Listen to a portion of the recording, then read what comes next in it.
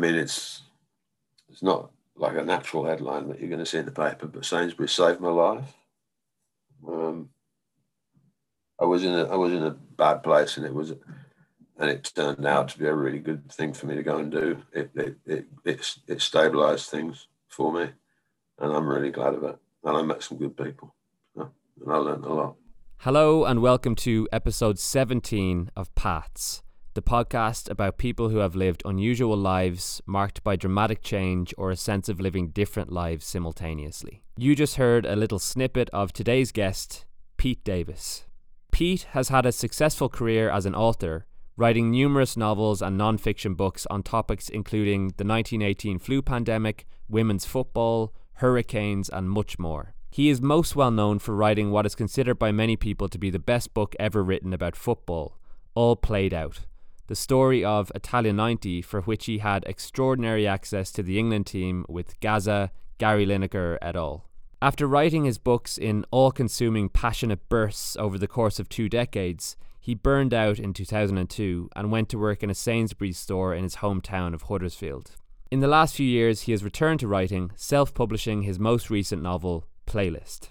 Given that All Played Out culminates in a famous clash between England and Germany in the semi-final of the World Cup, I was completely delighted to get a chance to chat with Pete in the days leading up to England versus Germany at Euro 2020, or 21, or whatever we're calling it.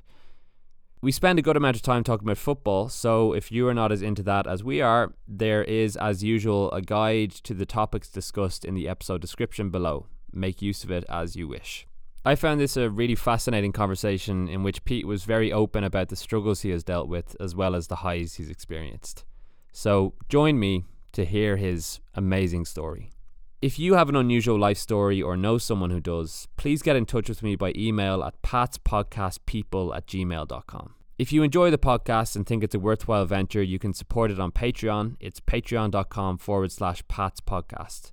Alternatively, you could leave a rating and review wherever you listen to your podcasts, or simply spread the word by recommending it to family and friends. Any of the above would be greatly appreciated. Okay, over to Pete. Enjoy. Pete, how's it going? Thanks very much for joining me on the podcast. Hi, Daniel. It's a pleasure, and I'm good here. Thank you very much. It feels like a complete privilege to be talking to you full stop, as the author of what is considered by many people to be the greatest book ever written about football, and a number of other books which I want to ask you all about on a myriad of fascinating subjects. But it's an extra special privilege to be talking to you at this moment in time, because just last night it was confirmed that England will be playing Germany in a knockout game on Tuesday in the Euros. And your seminal book, of course, culminated in just such a tie in Italia 90. So to begin with, I'm curious to hear what your thoughts are on that tie. And when you found out it was going to be England-Germany, how did you feel? Well, we've been here before, haven't we? Euro 96 as well. I think I want basically to say that, well, obviously, as a supporter of English football and one who's written very passionately about it, when I wrote about Italia 90, of course, I would like England to win. And actually, of course, I believe that England can win. But maybe not. Well, I would want to say I've got the greatest respect for the way that Gareth Southgate's comported himself recently and over the longer term. He did a very good job in Russia, and I think the kind of fever of expectation and angst that hangs over the business of following England in England does tend to obscure the realities rapidly and comprehensively. You know, the reality is, very much as was the case in Italia 90, we haven't played great stuff in the group stage, but we're top of the group. Yeah. And nobody's scored a goal against us. And Germany look absolutely intriguing. After they tore Portugal to pieces, I thought, oh well, they're going to win again, Mm. and then they looked in a lot of trouble last night. So you can't Yeah, tell. You can never tell. You can go every time you go into it believing that it's possible that we'll win, and then afterwards Germany win. that And was I have the greatest admiration for them. I don't have any resentment over it. Um, well. I know that You're there is that hideous Brexity jingoism in England that just absolutely disgusts me. That we'll be doing the whole German thing again, and the constant reference to World War II. It's so tiring and odious. mm, The yeah. Germans consistently and repeatedly produce fantastic football teams who are to be admired, and why can we not simply just look at it, admire it, learn from it wherever possible, and enjoy the game? Absolutely, and that actually leads me to a follow-up question, which I'd really love to hear your thoughts on, which is about the recent history, particularly of the England national team, because I'm a Man United fan, like a lot of people from Dublin, and I follow the Premier League very closely, and we're very aware that the England team nearly always has a brilliant squad of individuals. Sometimes kind of astonishingly so, where they have incredible talent in terms of individuals. But particularly since around the year 2000 or so, it seems that they can never, but the sum of the parts can never be greater than the individuals. So when reading All Played Out, it strikes me that you were embedded with the team, but also with the press.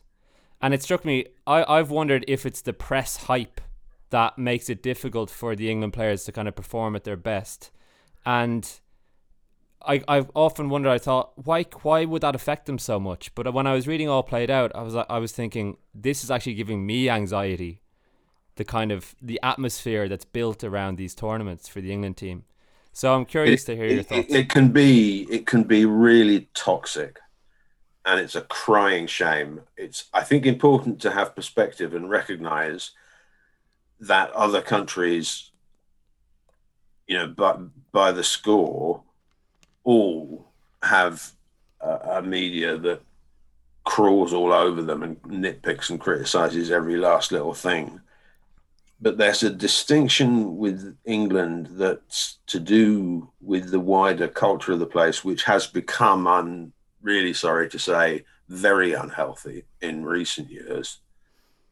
But the tendencies were always there. And that is this horrible sense of entitlement that we ought to just turn up and win, Mm.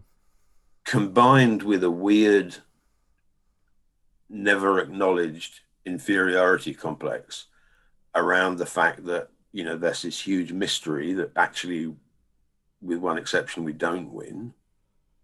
So there must be something wrong, but we're English, so we can't say there's something wrong with us. So it's somebody's fault. And then this becomes this sort of schizophrenic pursuit of, on the one hand, wanting somebody, there's always a figure that's got to be picked because that figure is, godlike in their natural gifts and talents. And people accuse the England squad and the England management of never trusting, artistic merit, as it were. So, there was a huge pressure for Gascoigne to be taken to Italy in 1990, and Robson didn't actually make that decision till very late in the day, in the spring of that year. And then this time round, it's all on Jack Grealish, who does look like a very, very appealing and attractive football player, but he's not Paul Gascoigne. Let's face it. I mean, nobody is Paul Gascoigne. Uh, but so there's that one thing that, you've got to have talent, and you've got to have faith. You've got to entertain us. You've got to score six. And then on the other hand, if you make the slightest concession towards that, playing with flair, messing with the system, looking at other countries, picking up some sort of, like more artistic, operatic, intelligent approach to football, then you immediately get traduced for not being English. So you can't win. Mm. But it connects back to that horrible sense of entitlement. This constant repeat idea that we should win because we're English. And I don't think at large the great majority of the English public feel that way, because they know full well what the likely outcome of a tournament is when we turn up at it. We may play very, very well indeed, and sometimes we do. Will we win it? On the evidence so far, over a great long period of time, we probably won't. And we're accustomed to disappointment. And I'm personally, being 62 now and having gone through it, and on a number of occasions, quite content and resigned. And I'll get what I'm given, and that's the way it is. So I think the public are more sensible than the media, than the press. It's different now than it was 30 years ago, because 30 years ago we didn't have all the internet and social media and so forth, and the power of the Sun and the Mirror and the tabloid circulation war was really intense and horribly burdensome. It happened that in Italia 90, the squad kind of circled the wagons and went into an absolute, we're not talking to them, like huddle together mindset. The feeling of everybody against us was turned to good purpose by the England squad in Italia 90. And that's a trick that people could learn from, and maybe sort of try and find that again. The Italians did the same thing in Spain in 82, because their media were being really toxic at that time, and it did them a lot of good as well. It's more complex though now, because the media is more fragmented, it's more various. The variety of writing about football includes a lot of very good writing that didn't exist really in a simpler world, with far fewer outlets and far fewer platforms. In 1990, there was a kind of, an accepted language in which football was reported, and you didn't stray from it. And there were very few people who managed to find a place above to express their gifts. I'm thinking there were, of course, some very good writers around, like Hugh McIlvanney and Paddy Barclay, who's been a great writer on football for many years. But the majority of the reporting was to a code, whereas now the way in which football is written about has expanded and become more interesting. So, the players don't have as simple of a target to defend themselves against. It's more complex. But then the whole nature of the game has changed so enormously. And you could identify with a player in 1990 in a way that I think is simply impossible today. I mean, certainly it would be literally inconceivable that I would be allowed anywhere near an England camp to do what I did in 1990 today. Every individual player has got a phalanx of agents and image consultants and rights merchants and God knows who all else, hovering around them, writing their tweets for them, doing whatever they do. And it's very hard for any player to step out of that ludicrous bubble, which is part of the gigantic corporate money fest that football has become. Well, you've reminded me of a moment which is startling towards the beginning of All Played Out, where you predict a Super League of all the big boys in Europe, and you use that phrase, a Super League, which, again, talk about kind of timing in terms of speaking to you now. it's one of the big questions I have. I could ask now or ask later. I may as well ask now. A lot of the book is kind of looking forward, and people talk about it having changed. It's Italia '90 being a kind of dividing line between old football and modern, more kind of corporate football. And in some ways, that was positive and negative, because obviously hooliganism and so on is a huge part of the book, and that seems to have died down to a great extent. But to ask you, how do you feel football has changed, and in what ways for better and what ways for worse? I think the very simple and most important thing to say is that football is now safe. People forget how utterly dismal, how absolutely abjectly wretched the state of English football was in the 1980s. Heysel, the Bradford Fire, Hillsborough, that it should be possible and almost tacitly accepted the knowledge as a football fan that it was possible to go to leave your house to go to a football game and not come back. That's appalling, and it's insane. And a massive, massive change that's taken place in English football, spurred in part by Italia '90, primarily by money, but certainly in part by the success of Italia '90. The huge change is that really simple thing that it's now safe. And whatever other criticism I have, and I have plenty, vigorously felled, that thing has to be acknowledged, and it has to be remembered how mightily improved the experience of going to football in England has become, which is one reason for the success of English football and the Premier League specifically, as I hate to have to say this, an international business. It's clean, apparently. Yeah.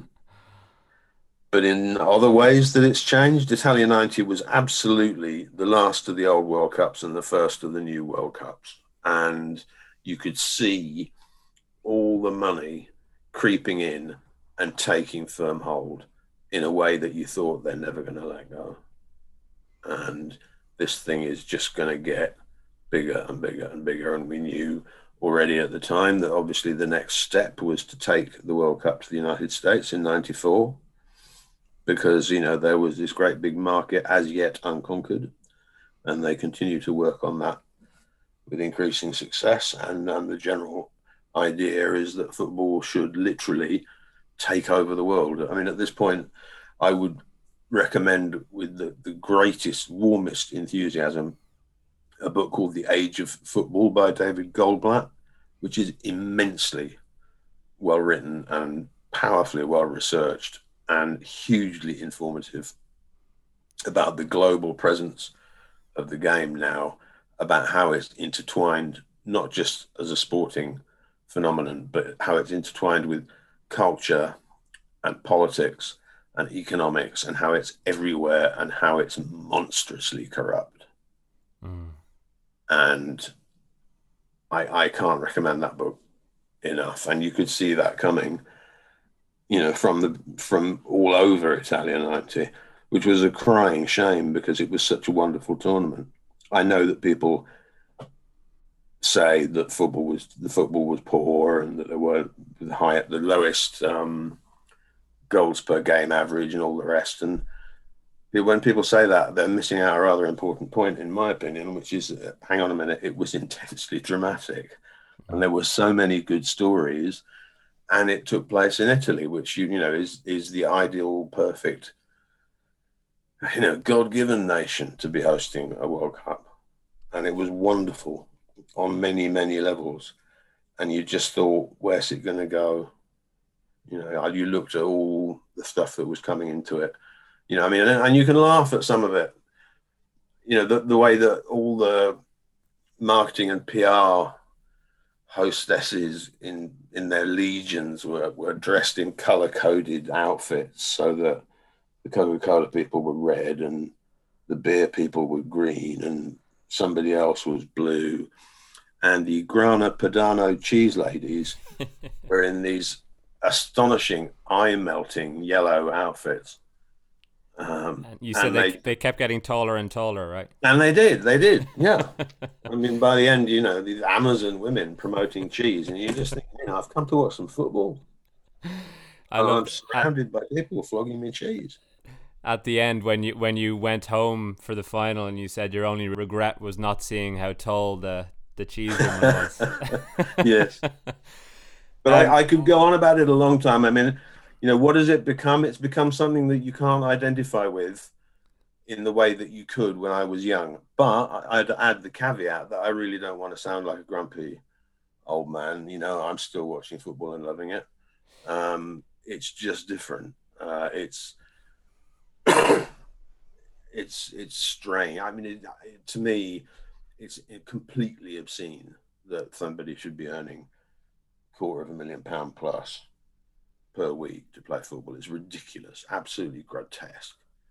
yeah, And you know, that's just the ice at the top of the problem.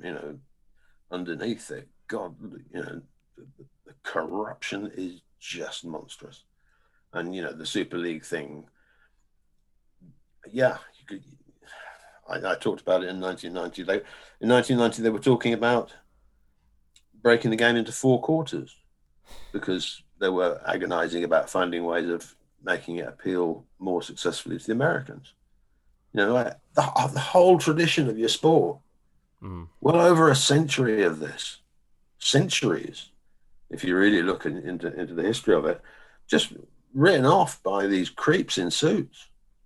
And now we're at the point where UEFA are threatening to take the Euro final away from Wembley if the Boris VIPs can't Johnson's go. government doesn't waive the quarantine rights for the best part of 2,500 of their people. Hang on a minute, 2,500? Mm, You know, I mean, waiving the quarantine rights is grotesque, and it wouldn't surprise me in the least. It would be absolutely par for the course for Boris Johnson to cave and give them what they want, and never mind people's health. But who are yeah, these people? yeah, 2,500. That's not even the beginning of how many of them there are. Corporate sharks and brigands and, hangers on and liggers and gangsters and money launderers and God knows who all lurking around the fringes of the game. yeah. And we're supposed to just go, oh, let them in.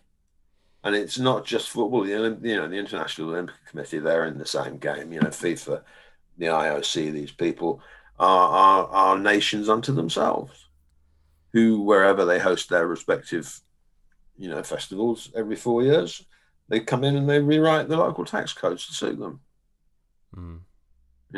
And it's a game, but for these people, it's just a massive moneymaker, and that upsets me. And the seeds of that were there in Italia 90. Morally, you can go back further. Hosting the tournament in Argentina in 1986 at a time when you have a hideous dictatorial government murdering 30,000 people. Yeah, let's give them the World Cup. So the morality of it,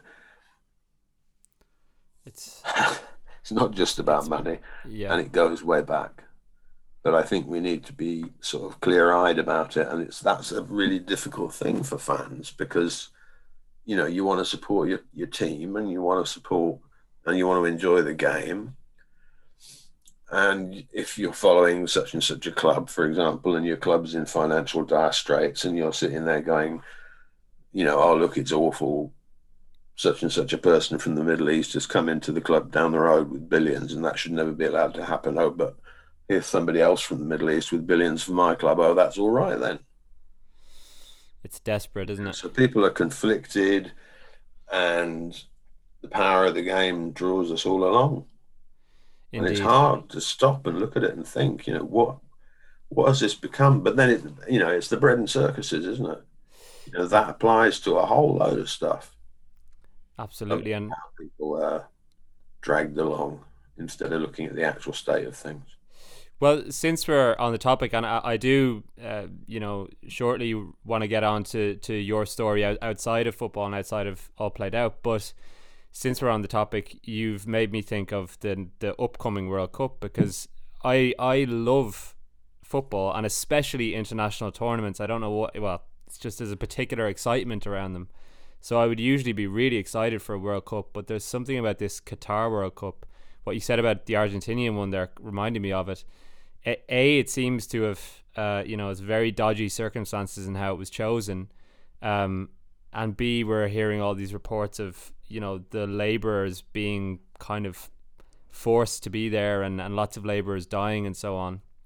Um, you know, I don't know the details on this particular point, but is it not the case that the Norwegians have been threatened with expulsion from 2 World Cups if they complain about the human rights issues in Qatar?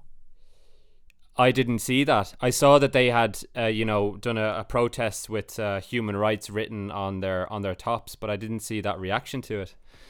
Um, I can't swear to the facts on that one. I don't know for sure, yeah, but but anybody that goes to FIFA saying that the tournament shouldn't be held in Qatar, whether it be for footballing reasons or, more importantly, whether it be for moral reasons around the hideous human rights record that exists there in general, but particularly around the construction workforce, many of whom have died.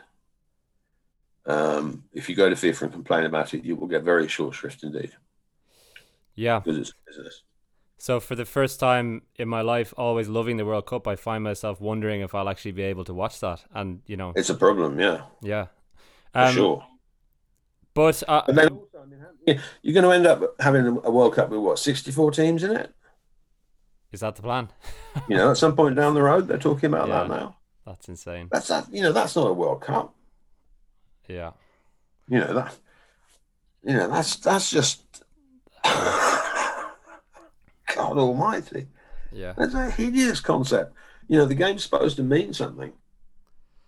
yeah. And it's a bit like the Super League idea when you drain competition from it, Yes, it's to a certain absolutely point, it unacceptable. loses its meaning. Absolutely unacceptable. But what we will definitely return to Italia 90, because what I'd like to do is go back to the beginning of your story, and then we'll pick Italia 90 up as we go along, and then carry on forward. Of course. So tell me about how you became a writer, because I'm not too clear on your kind of origin story. Um, I just knew from when I was 7 years old. When I was a kid at school, very young, I loved writing, and it came naturally. And for many years, as I was growing up, it mystified me. Surely everybody could do this. When you're a child, you don't know. And if you can do it, you figure that it's nothing special, and everybody can. Um, I used to have, well, I still do, but I had very vivid dreams, and I would just write them down. And I got caught in the back of the maths class because I wasn't interested in maths or any good at it. And got caught writing down the story of a dream that I'd had the night before. And it was taken off me. I didn't pay attention in class, etc. And then later the teacher read it, and it got published in the school magazine. And I just thought, oh. And I loved reading. I was a reader from a very early age. I grew up in a house full of a sort of fairly eclectic variety of books. My mum was a big reader. I read Dickens from early on. I loved people that mucked about with language, but the house was also full of thrillers. My dad was in the Navy. There was Alistair MacLean and Hammond Innes, and there was the World War II stuff, of course, because I was, that's not so long ago when you're a kid in the 60s, and you're reading about the Tirpitz and the Bismarck and other naval stuff that connected to my dad's career. And I was captivated by thrillers. Absolutely. As I grew up and found myself writing books, it didn't matter what the subject was, the mode had to be thriller. I felt that I wasn't doing my job if the reader didn't want to turn the page. What happens next? So it didn't matter what the story was about. Most of my books were non-fiction. Whatever it was about, it had to be edge of the seat, because otherwise, what are you doing for people? You ask money. That really simple thing. You're asking people to give you money for your books. You better deserve it. Yeah. Well, it's And the essence of storytelling. I feel that way. I'm an actor, and I feel that way when I watch, films or plays or anything.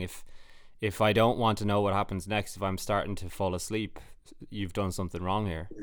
and so that influenced me a lot. I think unconsciously. I mean, these are things that I've sort of very slowly worked out over time and looking back. But because I did not think about it when I started out, I just had no doubt I was going to write. And my life was very willful, very self-driven. I knew what I wanted to do, and I was going to go and do it.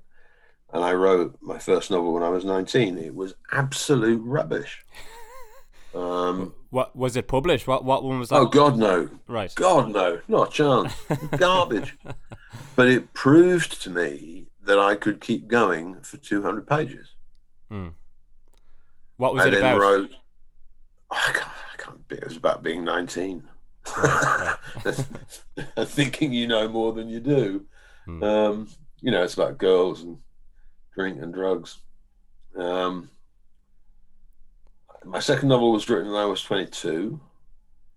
It was better, but still not good enough. But it proves to me that instead of just writing something random for 200 pages, I could write something that had a story and that And worked in the way that I wanted it to. And then were you in education during this? Like, did you go to university or anything, or were you just? yeah, the first one I wrote when I was 19. I was at university then, and it was written in the summer break between first and second years.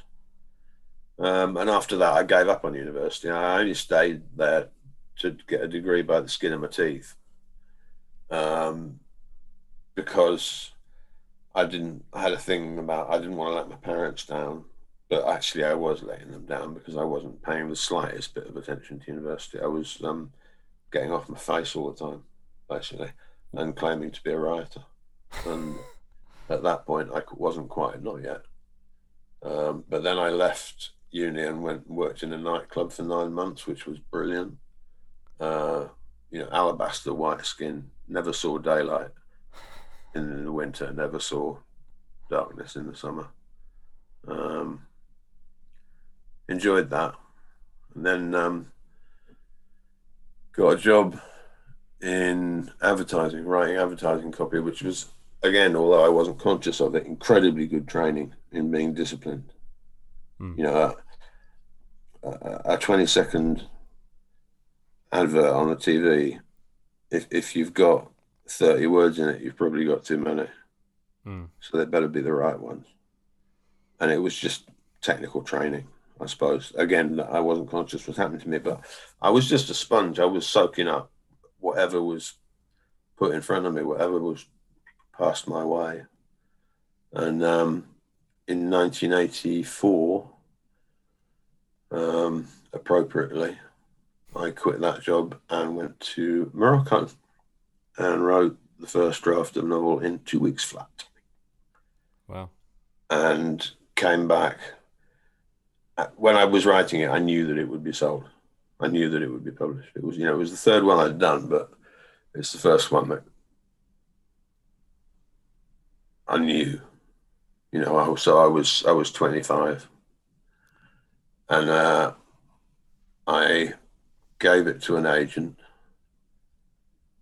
who rang me that afternoon. I saw her for lunch, and she rang me in the afternoon and said, "I want to represent you." And she doorstepped a publisher the next morning who gave me a contract, and that was that. Boom, off, away. And that was Dollarville, was it? No, that was The Last Election. Oh, excuse It me. was Right. Yeah. a violently angry satirical thriller about Thatcherism, which I loathed. Um, and then Dollarville was the second novel, Right. which came out a few years later. This, correct me if I'm out on my own with this idea. I'm sure I'm not. I'm sure this is a fairly widespread and received sort of quote unquote wisdom thing, that it's a very common trajectory for artists, bands, writers to produce a first work, a first book, a first album that has the explosive energy of youth and may be naive or callow, but it doesn't matter because it's just so what the hell, confident, energetic, out it comes.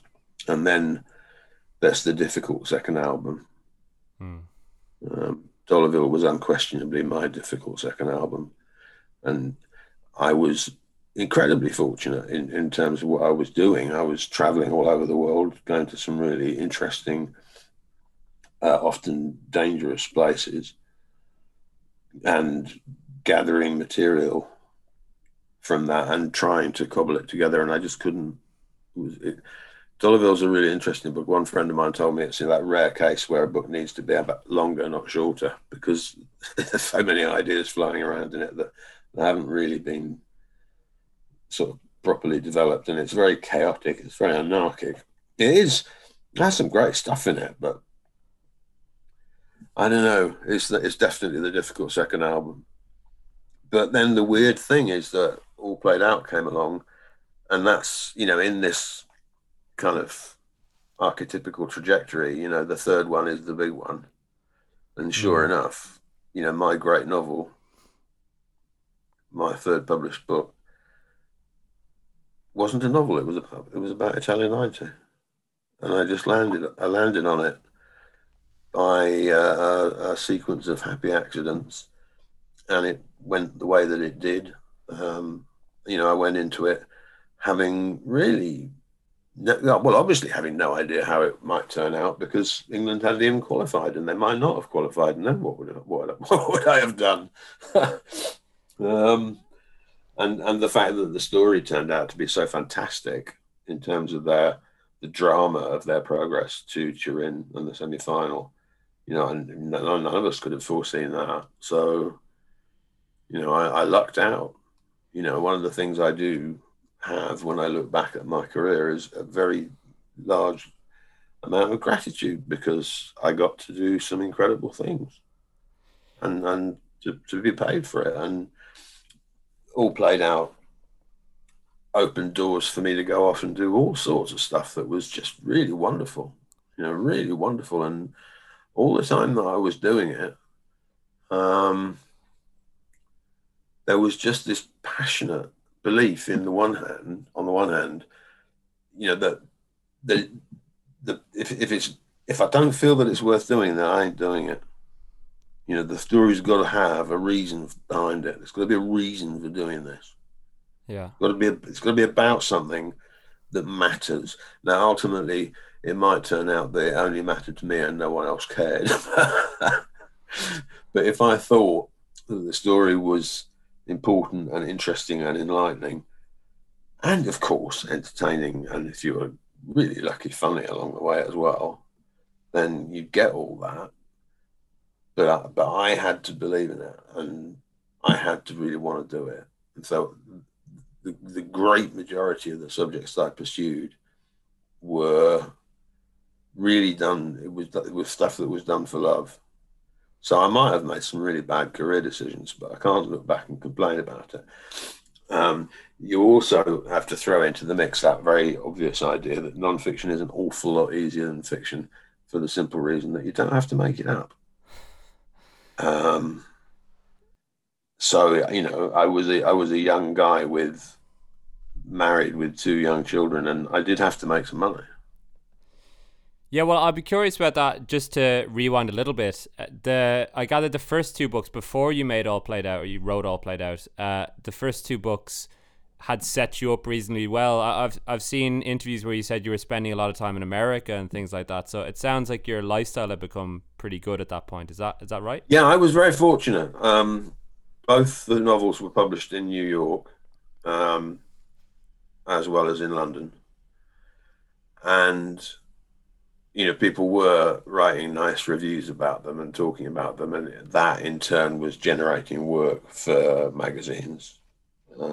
I got some wonderful commissions to go and write about this thing or that thing in different places all over the world. And yeah, it's a paradox because, yes, I was having a very good time. But actually, I didn't sell that many books until All Played Out came along. I sold Right. enough, but to be getting along with. Not, but in terms of an income, no. And Um, I love the story. You said that you just wanted to find a reason to get paid to go to the World Cup. So mhm. you suggested writing Yeah, an absolutely. article. I was talking to the Americans because I was in New York a lot with publishers and agents and other people that I came to know, and they knew that the World Cup was coming in 1994, and they had no idea what it was. What is it? Why is it coming here? Why does everybody else care about it so much and we know nothing? What is this thing? Um, so I thought, well, if I find a way to explain it to them, that would be a fun thing to write. And so just there was that initial kernel of a notion that I would write something maybe like a long form magazine journalism to cover the tournament in some way, or this was in the late 80s, long way out from the tournament. But then those conversations kind of crystallized with my agent and my publisher in London, and my publisher was immensely brave and gave me a contract to write a book about the tournament. And the initial notions of just popping over there for larks to write um, a couple of magazine pieces that went by the board, and I realized early on what an opportunity there was, because there was no good football writing. Mm. There just simply was not. Um, Publishing as an industry did not believe that there was any money in it. Football was a pariah as a sport, as an industry. People thought that everyone or anyone who was interested in football was, an illiterate moron who got drunk and smashed up cafes and public squares in other people's cities. You know, so why would you write a book for these people? Because that's, a pack of ghastly morons who can't read. Mm. And I thought, hang on a minute, that's me you're talking about. I'm a football fan. And, it got to the point where the majority of English football fans could be at risk because they were being all put into the same box. You're all hooligans. So you might have 2,000 people there and 20 hooligans. How are they going to determine who the actually awful 20 people are when some other lot of people are just trying to have an adventure and a holiday and watch a game? Who are these people? No one knew who these people were. Everything was two-dimensional, blanket, utterly unsophisticated and ignorant. I think the simple thing to say is that I went from the beginning, I went into it wanting to write a book about culture, not just about sport. I wanted to write a book about who we are, what is the state of Englishness, what is the problem, what the hell is wrong with us? Because football is such a representative game. I think one of the problems, we were talking earlier about how the game has changed in the past few decades. And I think a very important point to make is that in 1990, it was still possible for a team to turn up from somewhere, from Africa or Central America or wherever it might be, and you wouldn't know a thing about them. And that could be really romantic and uplifting. Cameroon, obviously, at Italia 90 were completely fantastic, absolutely brilliant, and sometimes hilarious because their idea of what was an acceptable tackle, bless them, it was like, oh my God, they're just completely taking people off at the knee here. Um, they were fantastic, and that's not going to happen now because if Cameroon or whoever turns up at a World Cup now, you know who they are because they all play in Europe. Hmm. So there's a homogeneity about teams that in the past wasn't there at World Cups, and World Cups were still magical and surprising. There's nothing more magical and surprising to me as a child, like 10, 11 years old, watching Brazil in 1970.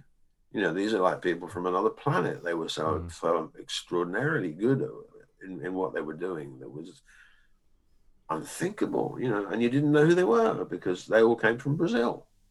Yeah. Whereas that squad in 2021, every single one of them would be on a contract with somebody in England or Italy or Spain or Germany, and that's not so romantic, is it?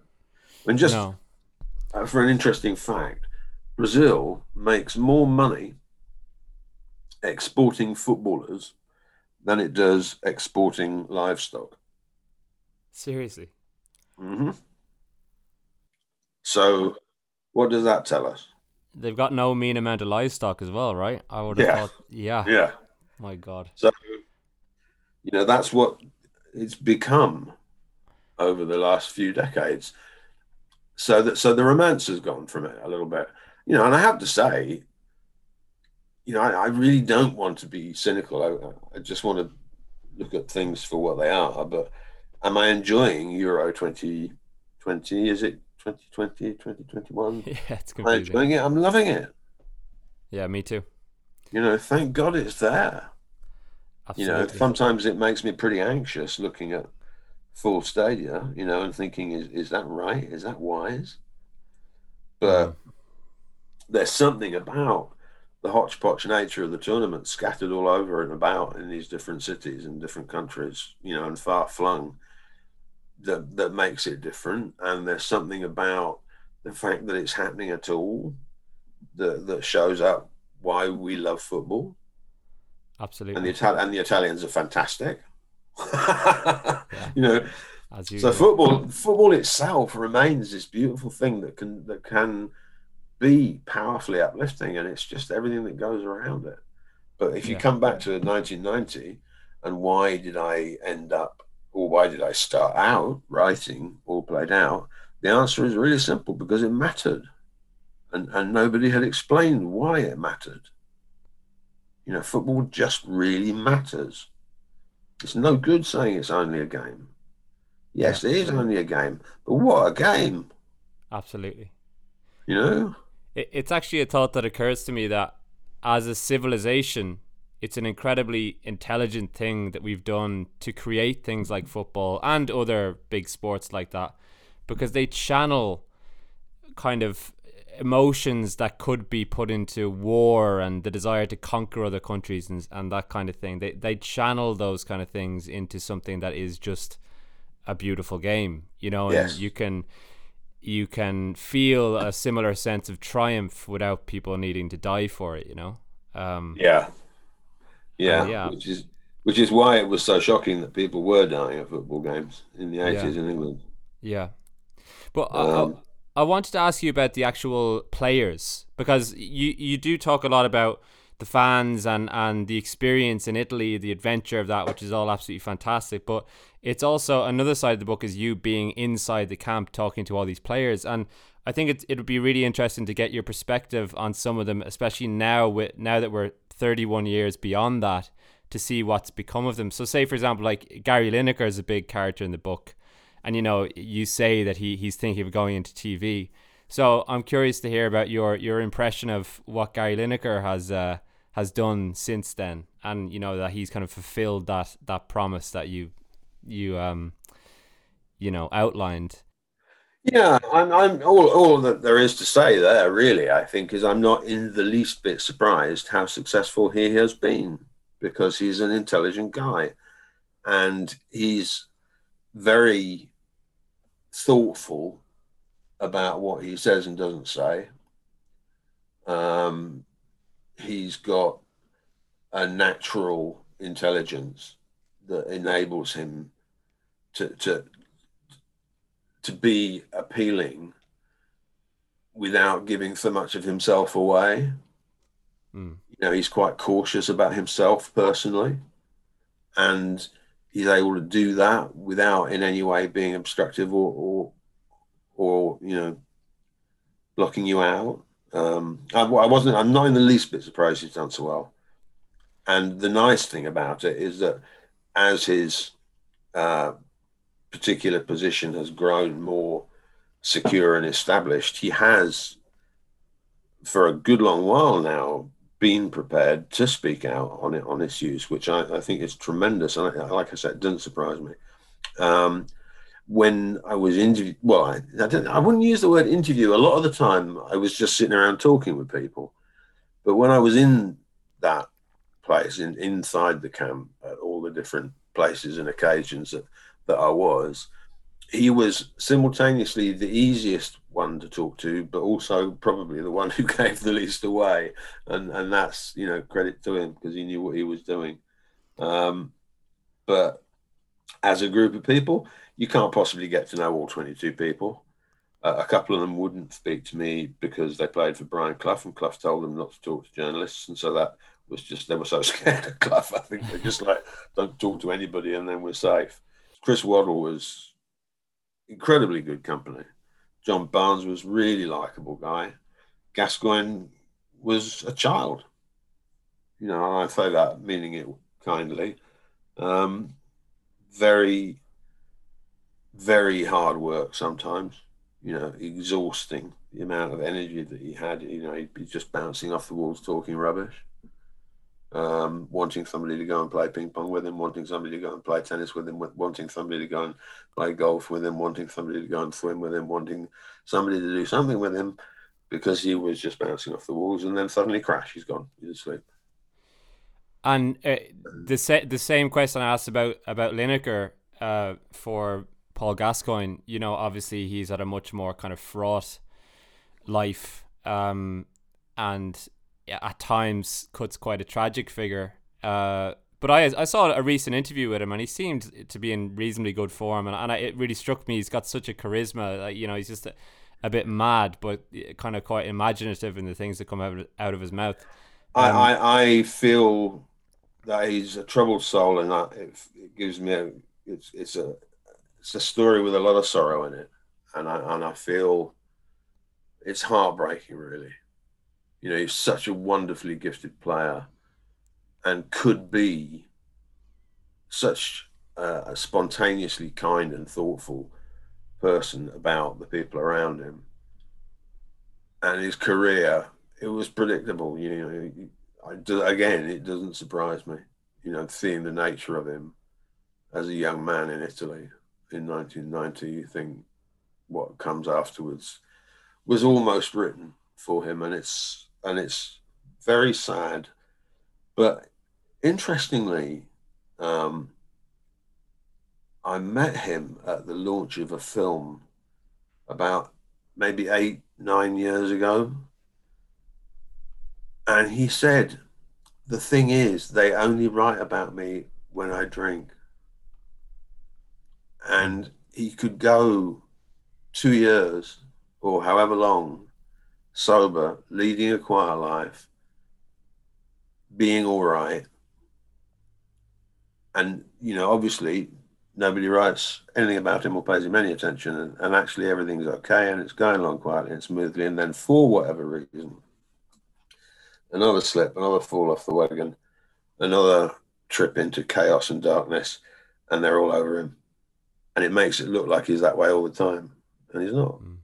We're talking about mental illness and addiction, and these are obviously really difficult areas. Yeah. Uh, I don't know if you saw Alex Ferguson has often said that the player he most regrets not getting was Paul Gascoigne. And I Yes. think part of that is he says the structure they would have had at United might have helped him avoid some pitfalls. You know, not only Ferguson's kind of authoritarian streak, but also they had players from similar part of the country, like Brian Robson and people like that, who could have maybe helped look after him. Do you put any It's credence one of behind that? those fascinating what ifs, isn't it? I knew that Ferguson wanted to sign him, and deeply regretted that he wasn't able to. And would United have provided Gascoigne with something more secure? May very well be the case, but you can't tell how that timeline's going to play out, whatever club he's gone to, because eventually he's going to go to another one. And the Lazio adventure was, well, I mean, compared to Maradona in Naples, it's a carry-on film, but bless him, my heart goes out to him. Really, it's Yeah. tough stuff, tough stuff. But yeah, there were moments when I looked in 1990 and thought, crikey, what's going to happen to this lad? And there was that very telling moment at the end when they were coming back to England after the semi-final, and before they went out, and there was these huge crowds to greet them, and Lineker just took him aside ever so quietly and just said to him, "Be careful, be careful." But he didn't know how to be careful, and that's how it turned out. Mm. Um, but I, I think the most important thing is to say, that I feel sadness about it. It's too easy to criticise, and it would be more valid for me to look at the state I was in 1990 and ask, did I know what was coming for me, instead of talking about somebody else. Well, yeah. Well, let's get on to that. Because there's lots more to talk about in terms of your time as a writer, and then I want to get to the time where you stepped away from it as well. So it strikes me, something that strikes me about the books that you then wrote after All Played Out, there's a certain kind of prescience. And I will confess that I've only read All Played Out, so forgive me, this is based on just reading a little bit about the other books, but I gather you wrote a book about the 1918 flu pandemic. Yep, 40 Uh, million dead. and you wrote And that in '99. So, yeah, uh, well, there was some fascinating work going on in scientific fields, molecular pathology, virology, that were bringing us new levels of enlightenment about how 1918 happened, and looking for the genetic material of the virus that had caused that disaster. And it was such a fascinating thing to study. I spent well over a year on it, and really immersed myself in it, and particularly in the virology. How does this work? And the key message to come out of that book for me, and all the work that I did on it, was very simple. Every single scientist that I spoke to, every single person involved in public health management of threatening viruses in Hong Kong, in Holland, in Atlanta at the CDC, in Toronto, in London, wherever I went and wherever I talked to scientists and public health people, every single one of them said, this will happen again. It's not a question of if, it's a question of when. And here we are. We knew that another pandemic was coming. and we didn't And prepare.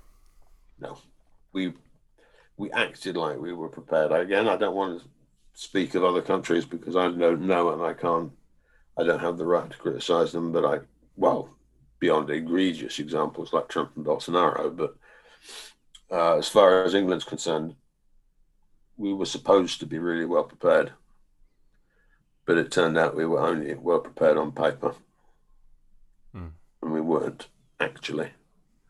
It obviously doesn't help having a spectacularly awful prime minister in Boris Johnson. But, any prime minister would have struggled with it, given that the supposed levels of preparation were not as solid as they should have been. Now, the vaccination programs are remarkable and a wonderful thing, um, but Yeah. I don't think this virus is done with us yet. So have you wrote that book in 1999? Yeah, Have you? and it's worth saying there were three big waves in 1918, 1919. It went on playing out, that particular strain of influenza went on playing out into the early 20s. Yeah. So we need to be mindful of that. But yes, that was in 99. I wrote in the 90s, let me think. All Played Out came out in 1990, and I wrote another 8 books after that. And Um, the one directly after All Played Out was a trip around America, right? it was a travel book, but it was about the Great Plains. It wasn't about the whole of the states. It was very much about the Great Plains, Oklahoma, Kansas, Western Nebraska. Remarkable, extraordinary places, um, with a fascinating and sometimes very bleak history. Like I said, I got lucky. Now, I mean, you'd think, if you've written a best-selling book about football, you'd hurry out and write another one. But I was absolutely crystal clear in my mind that there was no such thing as All Played Out too, that it was not possible, it could not be done, and I wasn't going to even think about attempting to do it, and I was going to go and do something else. And like I say, I may have made some iffy career moves, but I had already been in that part of the States, and I was utterly fascinated by it and wanted to go back and write a book about it. So I did. And it totaled out, like I say, that I wrote another 8 books in the 90s, which is some going, you know, and some of them were lightweight and fun, really enjoyable to do. Uh, the last 3 of them, particularly, including the flu book that we've spoken of, were bigger. As I was getting older, I was doing more historical material and researching more, um, I guess, threatening things that concerned me. So the last 3 books were big pieces of, you know, I hope thoroughly researched nonfiction. Still going with that thriller idea. One of the last 3 was about tropical cyclones. I mean, there's not much more thrilling than flying into the eye of a tropical cyclone. But equally, there's not much worse than going through one on the ground. So, that stuff struck me as an important subject because, sure enough, we're going to have more of them.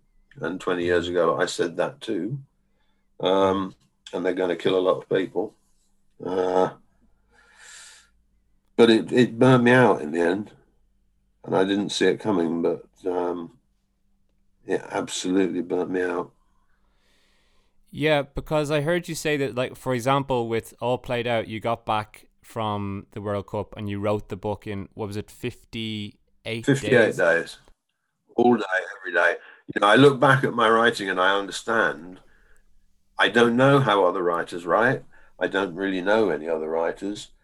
If people can sit at a desk in a writing room, wherever they may have that thing, and work diligently from 9 in the morning to whatever time when they stop and do the same thing every day and produce 2,000 words a day, my hat goes off to them. Good luck to them. Bless them. I can't write like that.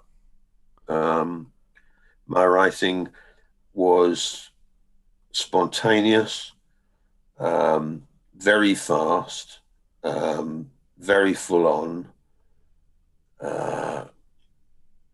and essentially, although over the years I was able to get a lot of books out, I was doing it in a manner that was increasingly, I didn't understand it at the time, but increasingly unhealthy and essentially addictive.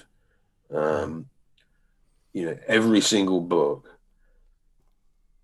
the research might take 12 or 18 months, but the material itself, the book itself, would be written really fast. And, All Played Out. It's a huge book, 160,000 words, something like. 58 days to turn that out. That's insane. But all the others were the same. I'd come back from, the hurricane book. I lived on Miami Beach for the peak 3 months of the season, having done a lot of other research previously. And I spent 3 months working with the amazing and very decent tropical meteorologists at the National Hurricane Center and flying with them into storms. And, at the end of 3 months, landing back at home and then whoosh, hits the book. They'd come out, every one of them, in like 30, 40 days. And then I'd lie down. Battered, absolutely battered. I was just smashed, but, it'd take me weeks to recover from writing things. And, writing's not supposed to be like that, is it? I didn't notice how much damage I was doing to myself because I was having such a great time. So it was an enjoyment, like it was a kind of compulsive enjoyment, as opposed to like you couldn't have structured it in a way that it's 5 o'clock, I'll stop now. No, I could never stop at 5 o'clock. If I was writing, I was writing, and I wrote until I went to bed. And then I dreamed about it while I was asleep, and then I got up and I started again. Yeah. And I did that 7 days a week, and I loved it. So tell me about the moment where you realized you kind of burned I out. just crashed. I was getting, happens to us all. I was getting older, so presumably I was running out of to at least to a certain extent of my resources or energy. But I was out of the country 3, 4+ months a year, and I had 2 young kids, and I was missing chunks of their growing up. This is an awful, complacent, blasé thing to say, but I was getting tired of airports. I was getting tired of leaving home and coming home and leaving home and coming home. And I felt like a hamster on a wheel, that you would be finishing one book and thinking what the next one might be about. And I just hit a point where the last book that I wrote at that time,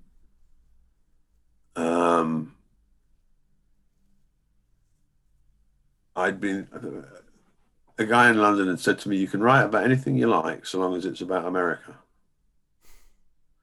Because the deal was, that you will function commercially if you're being published in New York and London. And that the last book, the 11th one that I wrote, was published in New York, and the guy in London said it's too American. Oh boy, that brought me up short. What? And I was just looking at it thinking, I'm tired. And I found myself, I had a couple of other ideas for books, but the market was collapsing after 9/11 and the dot-com bubble bursting. And the money wasn't there to do the kind of books that I was writing all of a sudden. And like I said, I was tired, and I was looking. I found myself in a place where I couldn't write a sentence, never mind a book. And my confidence just collapsed. Everything collapsed. I became very ill for a while. It was. I can look back on it and say I'm a very lucky bloke because I'm still here. And what happened had to happen because I had some lessons to learn. And I'm very stubborn, so I didn't take kindly to learning them at first, but I can look back on it and say I'm grateful. God knows I had a marvelous time, but the stuff that I've learned in the years since then has done me a lot of good, and I do have that significant ultimate plus point of the fact that I'm still here. Simple as that. And at one point, I was getting told I was going to die, so um, but also depression. I had no idea. I was very took me coming to terms with depression and working that out and how I managed that down the years. How actually the addictive behavior and the the depression had kind of always been there, and I'd had coping strategies that were spontaneous but not always healthy. It took me a long time to come to terms with all of this stuff, and it was very, very hard to not be a writer at Mm. first. For some years, it was very, very hard indeed, because that was my whole identity. I'd known that I was going to be a writer since I was 7. I'd loved writing since I was 7, and here I was, um, in my early 40s, unable to do it, and completely blindsided by that, completely at a loss, utterly no idea what to do. Um, and I went into a very dark downward spiral around that for a while. Um, it was difficult, um, but I'm glad now. It's been interesting stuff. It's like having a whole other life. Um, Things that I never expected to find myself doing that turned out to be incredibly good for me. I was in Sainsburys shopping, September, I think it was, '02, and everything was a complete mess. And I just thought, you know what? I like shopping. I like cooking. Wonder if they've got a job. And I ended up working there for 14 years, and it was incredibly good for me. Incredibly good for me. So you were And, working like in the store? yeah, I just started out same as everybody else. Like fill a shelf, Yeah. and over time, learn a lot of different uh, and very enjoyable skills, like the bakery and the meat and fish. And I didn't ever think I'd find myself filleting flatfish, but back in those days, you did, and it was fun. Um, and then like learning whole rafts of stuff about how the business worked, and starting to run things, run little pieces of things. And the most important thing was getting on with people, because I always thought I'd been really good with people, but actually all people had ever been to me was material, and I might get on with them well and enjoy it and be glad of it, but once the book was written, didn't need them anymore, did I? So it was very selfish. Writing's very selfish, or my writing was actually very selfish stuff. Um, it had good outcomes in terms of producing decent books that I hope are, you know,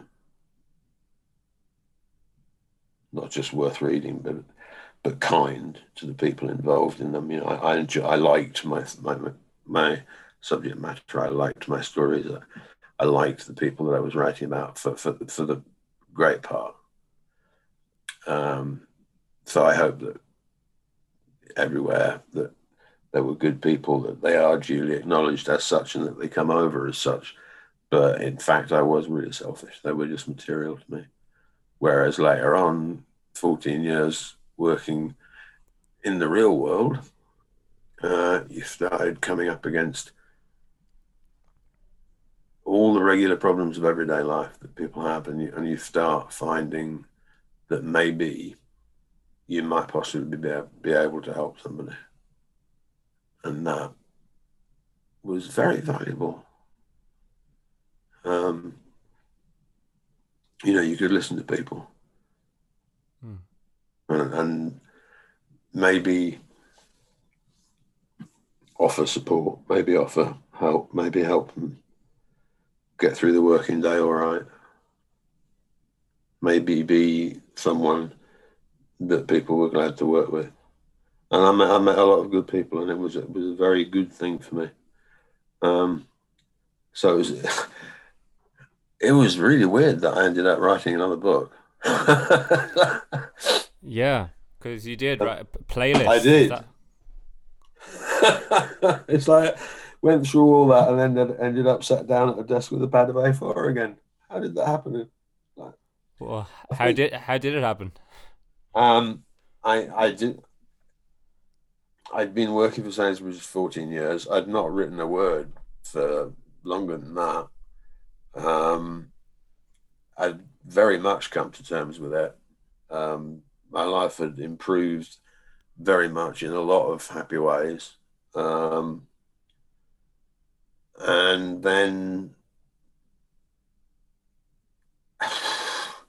I just had this idea. It was one idea. What if you walk out of your house in the morning to go to work and everybody's gone?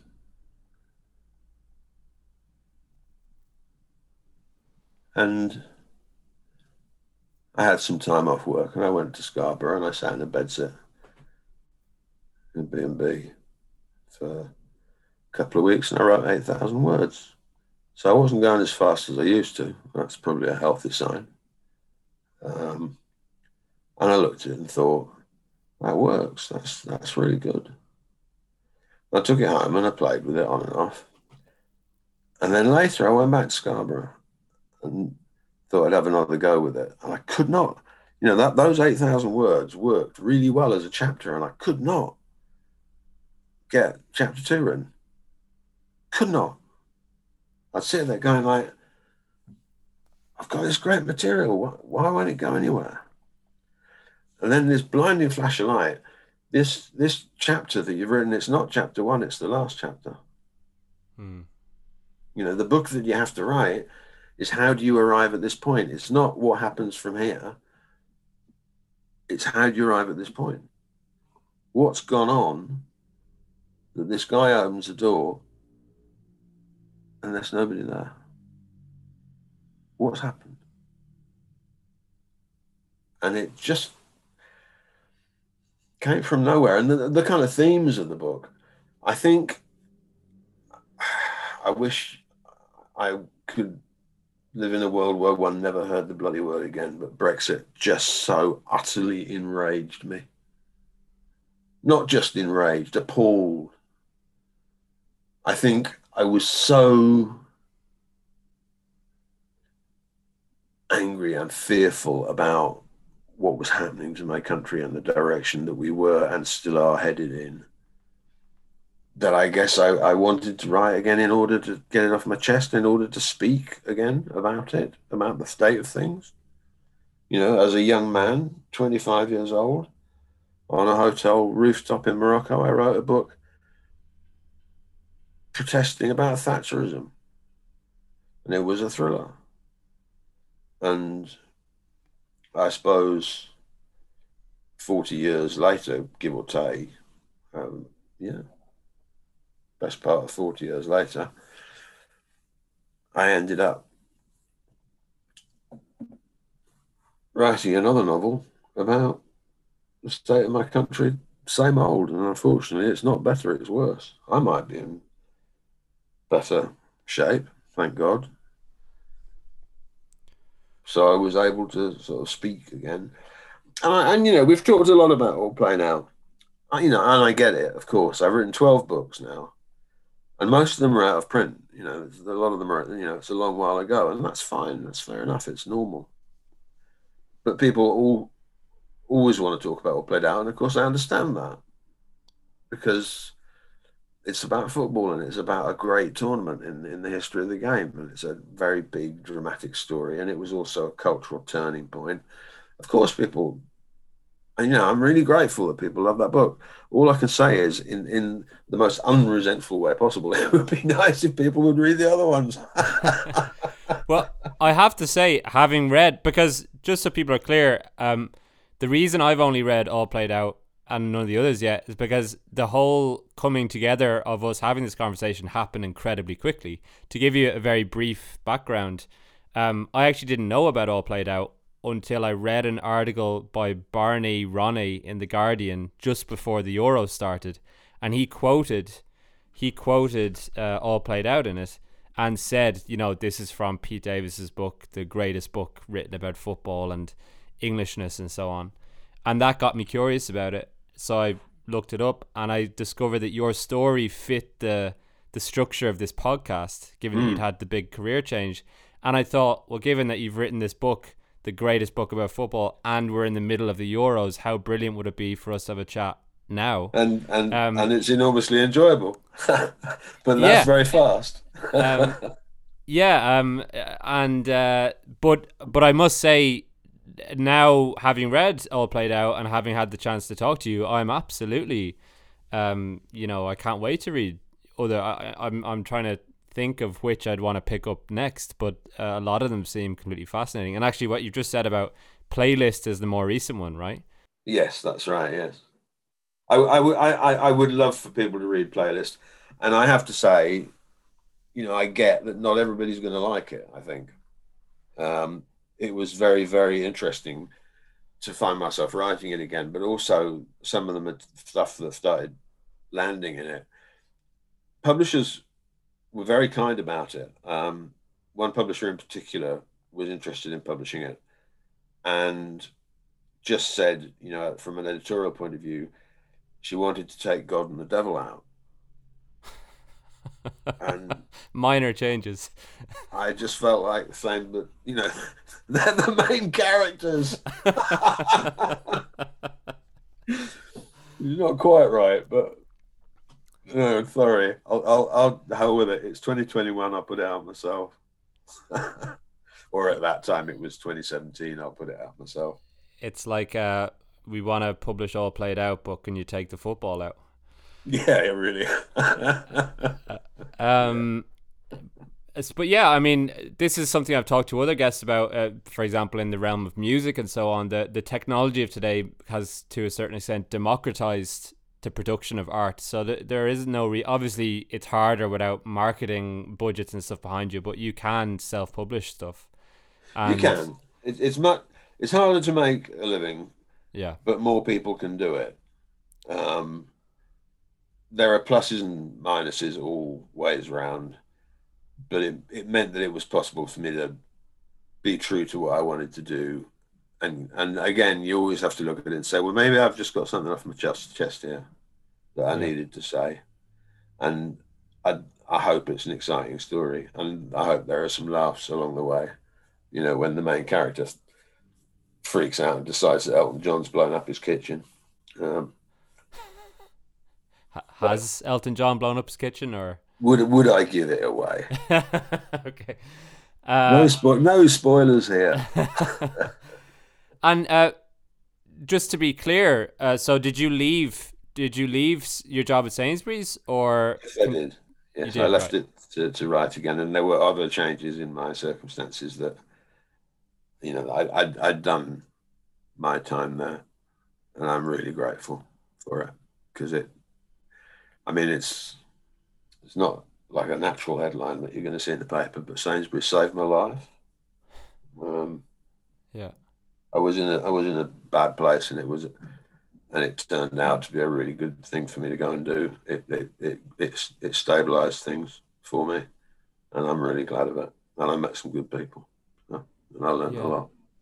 Well, that's one of the major themes of this podcast. Part of the reason I started it is that me being an actor, there's this idea that if people stop being actors, there's a kind of a taboo around that because it's like you're leaving a dream job to go and probably, if you go into the kind of real world to do something maybe mundane or whatever, and people would see that as being a failure. And I felt that taboo was wrong and kind of off the mark. and that I wanted to Yes. have conversations with people about this, Yes, I because couldn't agree with you more. there's so many things about being an artist, whatever kind of artist it is, or other professions, but particularly in the arts, that I don't know. There's a lot of sacrifices that need to be made, or it's a strange way to live, and it mightn't necessarily. Somebody could love it, like you talk about loving writing, but you could love it for a certain period of your life, but then you reach a new period and go, actually, I don't need that anymore, or Yeah. Yes. I didn't know that I didn't need it anymore, but in the end, I was very glad that I found that I was away from it. As I came to understand how unhealthy it had become, I was passionately committed to it. I gave everything to it, and in the end, glad that I did what I did. Glad that I stopped when I did, yeah, because it might seem absurd, but it was destroying me. Um, I feel a lot better these days and calmer a lot. I actually know peace of mind from time to time, which is quite pleasant. Um, I still get exceedingly annoyed about some things, but I also know that I can't change them. So I'm not God, who is a character in a book. And I'm a little bit more than that, besides, I think, probably. Um, but I don't have the power to run around forcing the world, bending the world to my will. And I think possibly the difference between what I was trying to do, unbeknownst to myself, when I was writing at that massive pace, all through the 15 plus years, late 80s, all through the 90s, every book in a way was trying to bend the world to my will. Whereas Playlist, 15 plus years later, is about taking the world for how it is, mm, not forcing me upon it, maybe. mm, I would like to say, Don, like it happens. It's coincidental, but very sweet that we found ourselves having this conversation just at this point, because in recent weeks and months, and obviously the pandemic having a massive impact and influence on this, but I found myself thinking a lot about what writing means to me now, um,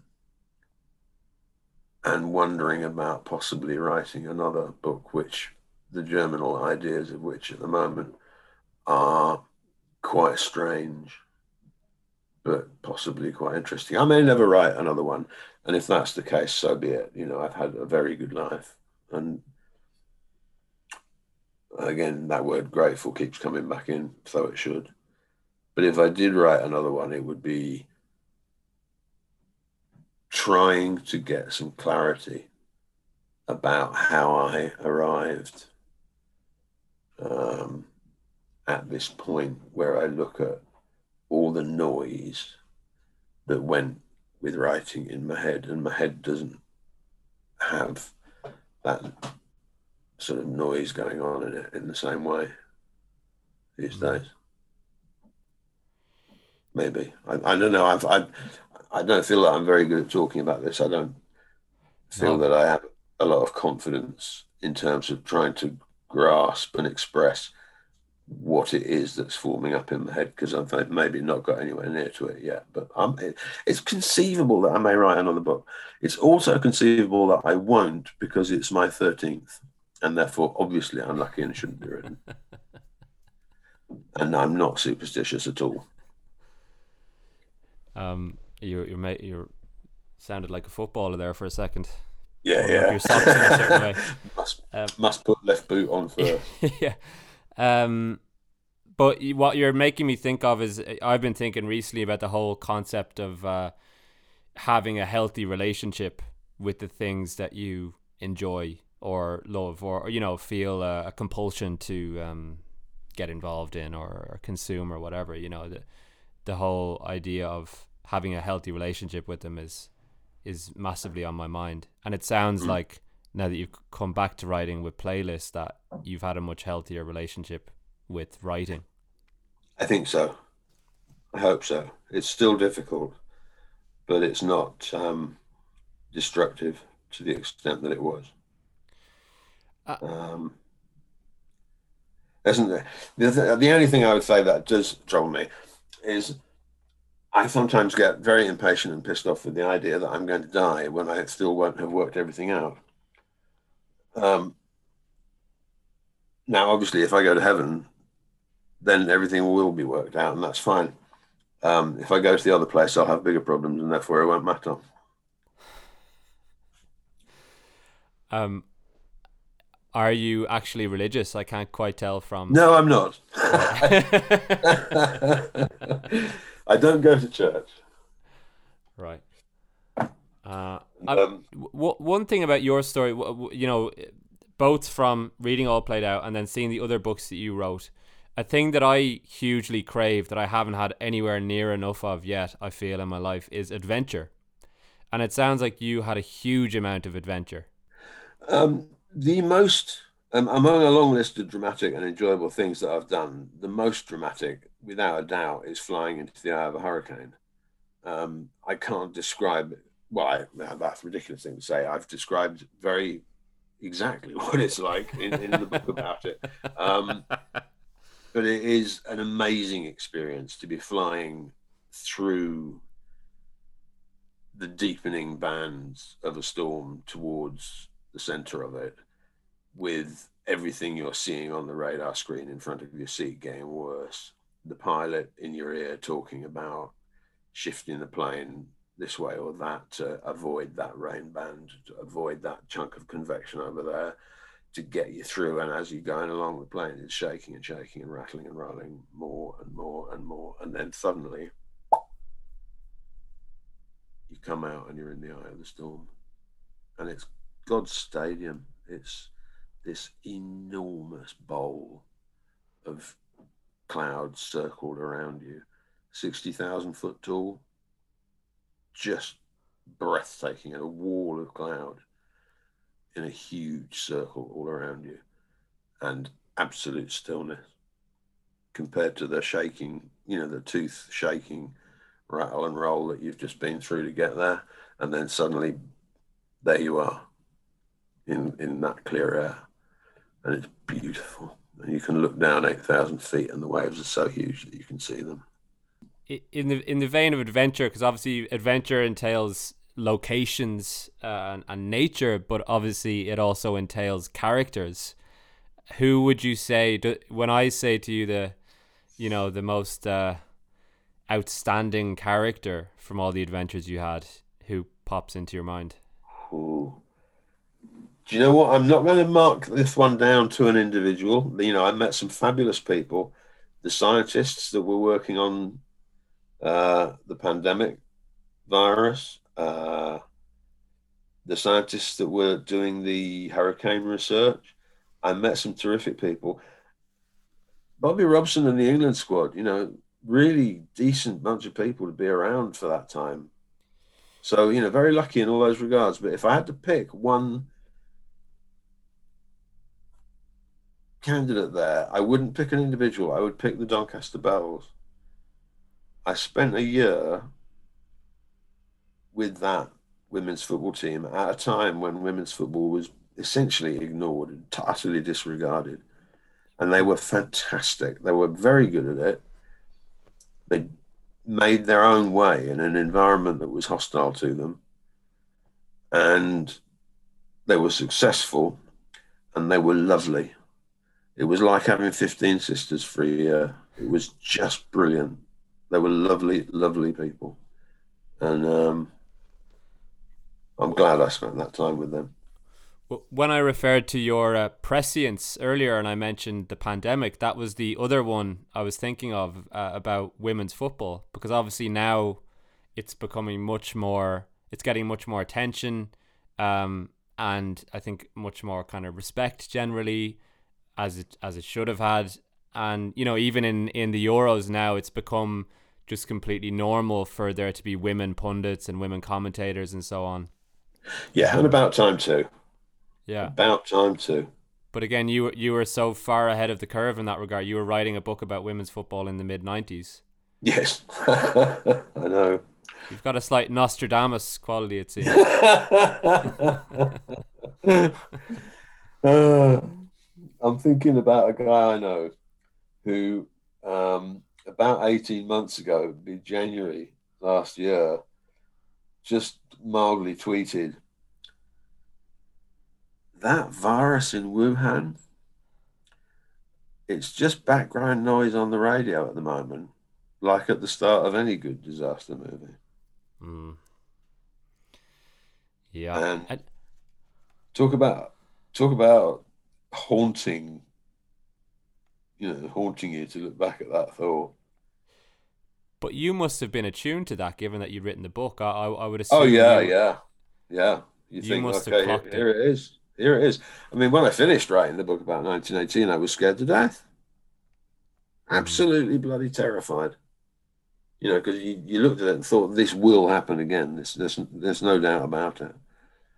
But we get on with our daily lives, and you start working on another book, and these thoughts get put to one side, and you sort of settle down and live with it. Mm. But yeah, I mean, I thought when I finished the book, this is really scary as hell. This is going to happen again. And then, at the beginning of last year, I thought, you start seeing what's happening, and you think, oh my God, and certainly though, again, the kind of wider stuff we've been talking about arriving at some sort of peace of mind.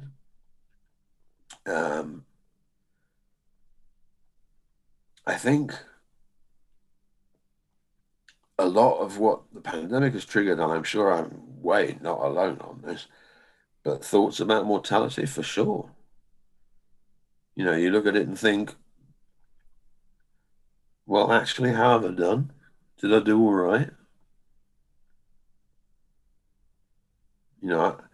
I can look back and I've loved my life. If you look at the things that have gone on in it, and the chances that I've had,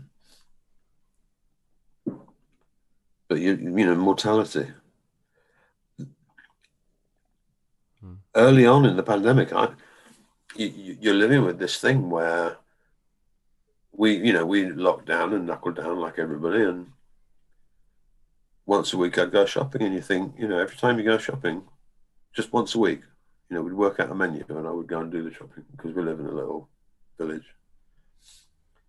Once a week, here's the menu for the week. I'll go and get the shopping.